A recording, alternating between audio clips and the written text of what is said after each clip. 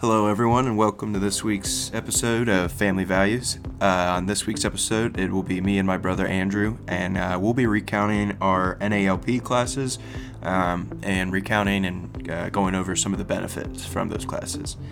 I guess just a little background on our NALP, like when we took the classes. It was roughly 2 years ago, would you say? Yeah, about that. About 2 years ago, maybe a little more now, actually. And we took them at the same time. We're in the same class, same room or whatever, and they actually were doing the classes in the office building we worked at the time. So that was pretty convenient. But anyway, it was 5 days. I started in the morning, I think around 8 or 9, and ended in the afternoon. Nothing too bad. Then you're required to do a market survey as well as just passing a test at the end. Pretty standard stuff, honestly. With that being said, everything we did was pretty reasonable, fairly easy, and I would definitely say beneficial when it's all said and done. So the first big point that the class went over was bringing in new residents. Some of the ideas you want to have in your head when you go about this is putting yourselves in the residents' shoes, thinking about what they would, what you would want if you were looking for a new place, whether it be a apartment, which is what this was mainly focused on, but for you guys, it would be in a home. And then the next part would be being prepared. Our first showing, when I went to show, I think it was Ravine, I was not prepared at all, so I had to end up taking the people's emails and emailing them a bunch of information and forms. Yeah. But after that, I learned pretty quick, and the next visit I had pretty much everything I needed. The next thing you want to keep in mind is keeping up with the technology to help with your bringing in new residents. We're still small, so we mainly just use Zillow as our main focus to bring new people in. We got a lot of hits on both of our properties at the UC campus using Zillow, and it was pretty easy to keep up to date, and they would normally either email or call me from the information I posted on Zillow. Then another thing you could do is use online bill paying. The goal would be to use online. It's just kind of a hassle keeping up with all the paper checks and the bigger you get, I would say, the more important having more technology be help to you. Another point would be to make sure the group you have working on the property has teamwork. So making sure everybody is communicating well on what needs to be done or kept up to date with, and it just makes it easier on everybody so that nothing like slips through the cracks. Okay. As for the second thing we talked about, marketing and maintaining your community were the two big points. Obviously, for bigger players, this is more important. We're still a little bit smaller. So for us, marketing and maintaining your community. And again, a lot of these things that we were doing, I should mention, and actually Andrew mentioned just before, a lot of these people at the class we were taking were property managers at apartment complexes at different places. So a lot of the stuff we were doing was more focused on apartment complexes and communities, but it does apply to all other fields, and especially our teachers, I feel like, kind of gave examples for us, how we were property managers at houses, like specifically college campuses.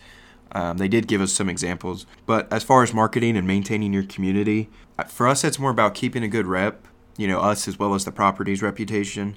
I mean, if you keep a tenant happy, Obviously, they're much more likely to come back and rent again the next year, or if not that, suggesting you to a friend or maybe family member. I guess as far as reputation and stuff, that's really, keeping our property clean and kept up with, and then keeping in touch with our tenants themselves and having a good relationship with them. So the third big point that we went over was why your competition matters. You need to understand the area you're in and what all kind of other housing is in the area and how you stack up against them.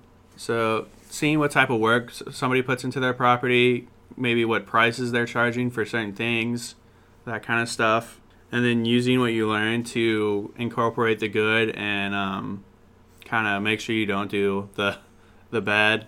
And from what I've seen is, if you ever get to know kind of some of the people around your area, if your property doesn't necessarily suit somebody's needs, if you have a good rep or something, you can always either suggest somebody else or somebody else will suggest your property too. That's true.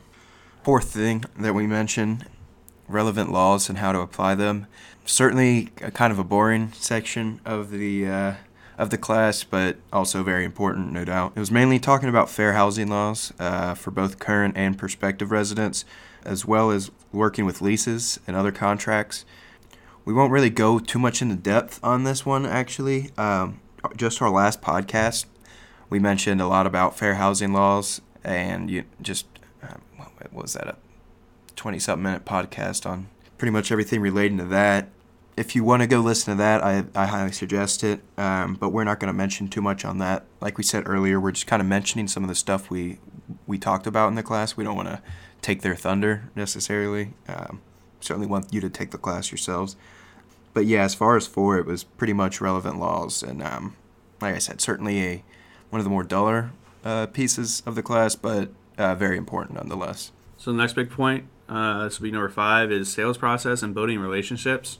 So getting to know your prospective residents' needs, as well as matching your property's features to those needs, is a big point. You need to make sure not to overstep your boundaries, though, and break some fair housing laws that we covered in last week's podcast. Mm-hmm.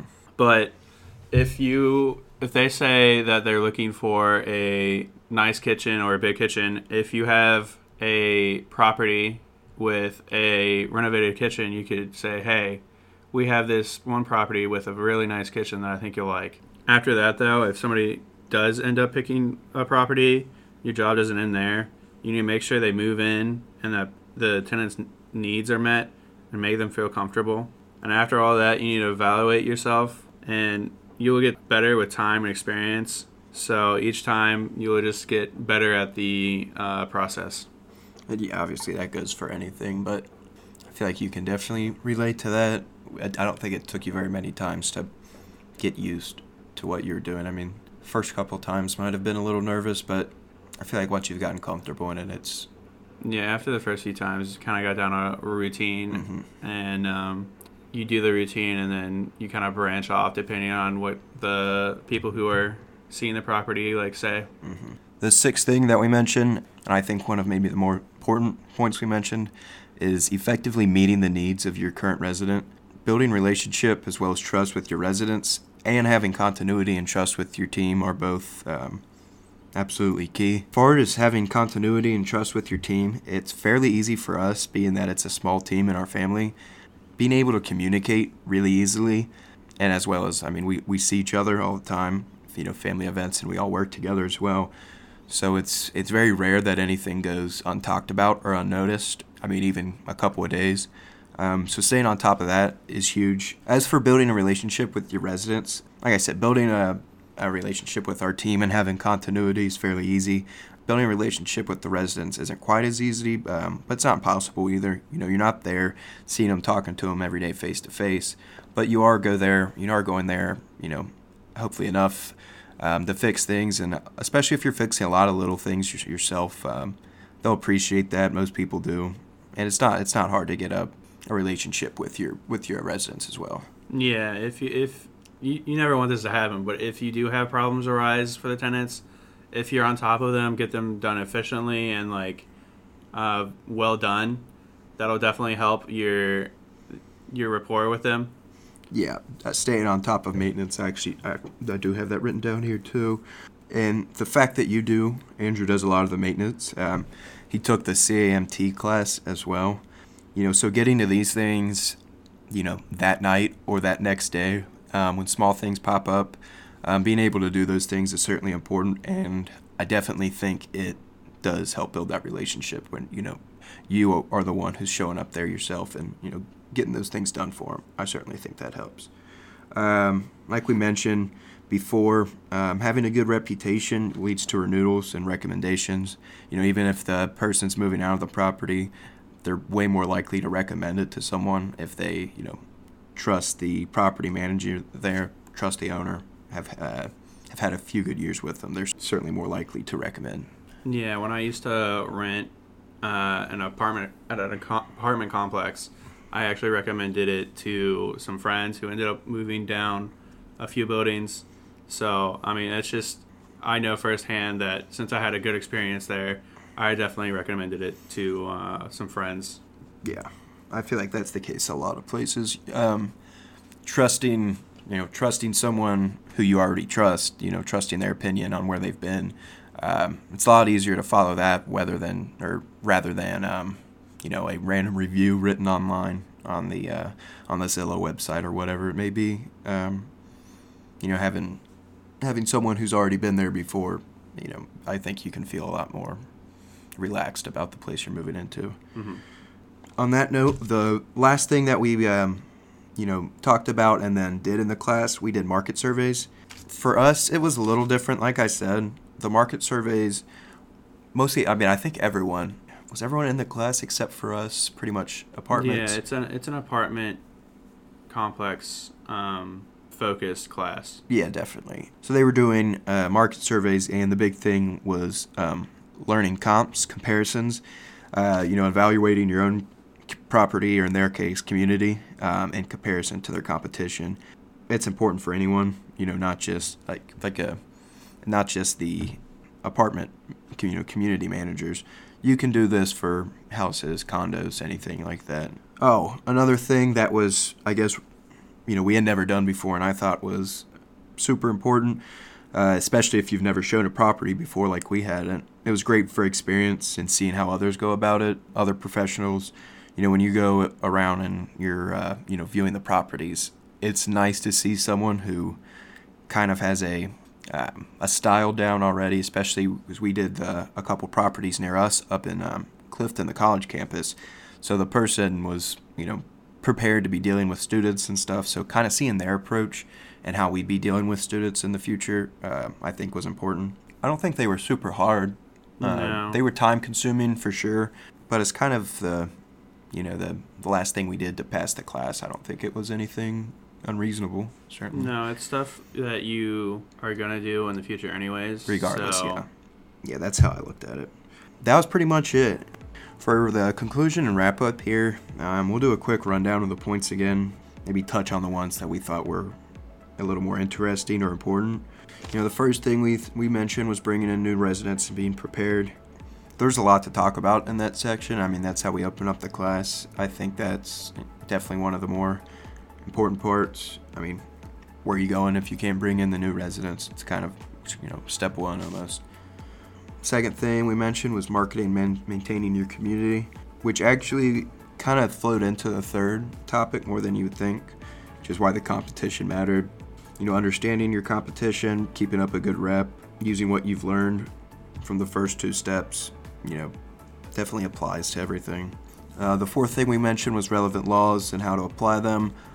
For that one, like we mentioned, definitely go back and look at or listen to our last podcast. Rebecca kind of goes way more in depth with that. And why it was a little more dull when we were learning it, I think we both agree that it was one of the more important pieces of the whole class. Yeah, it's definitely very important. 5 was the sales process and building relationships. Talked a lot about that, evaluating your performance at the end.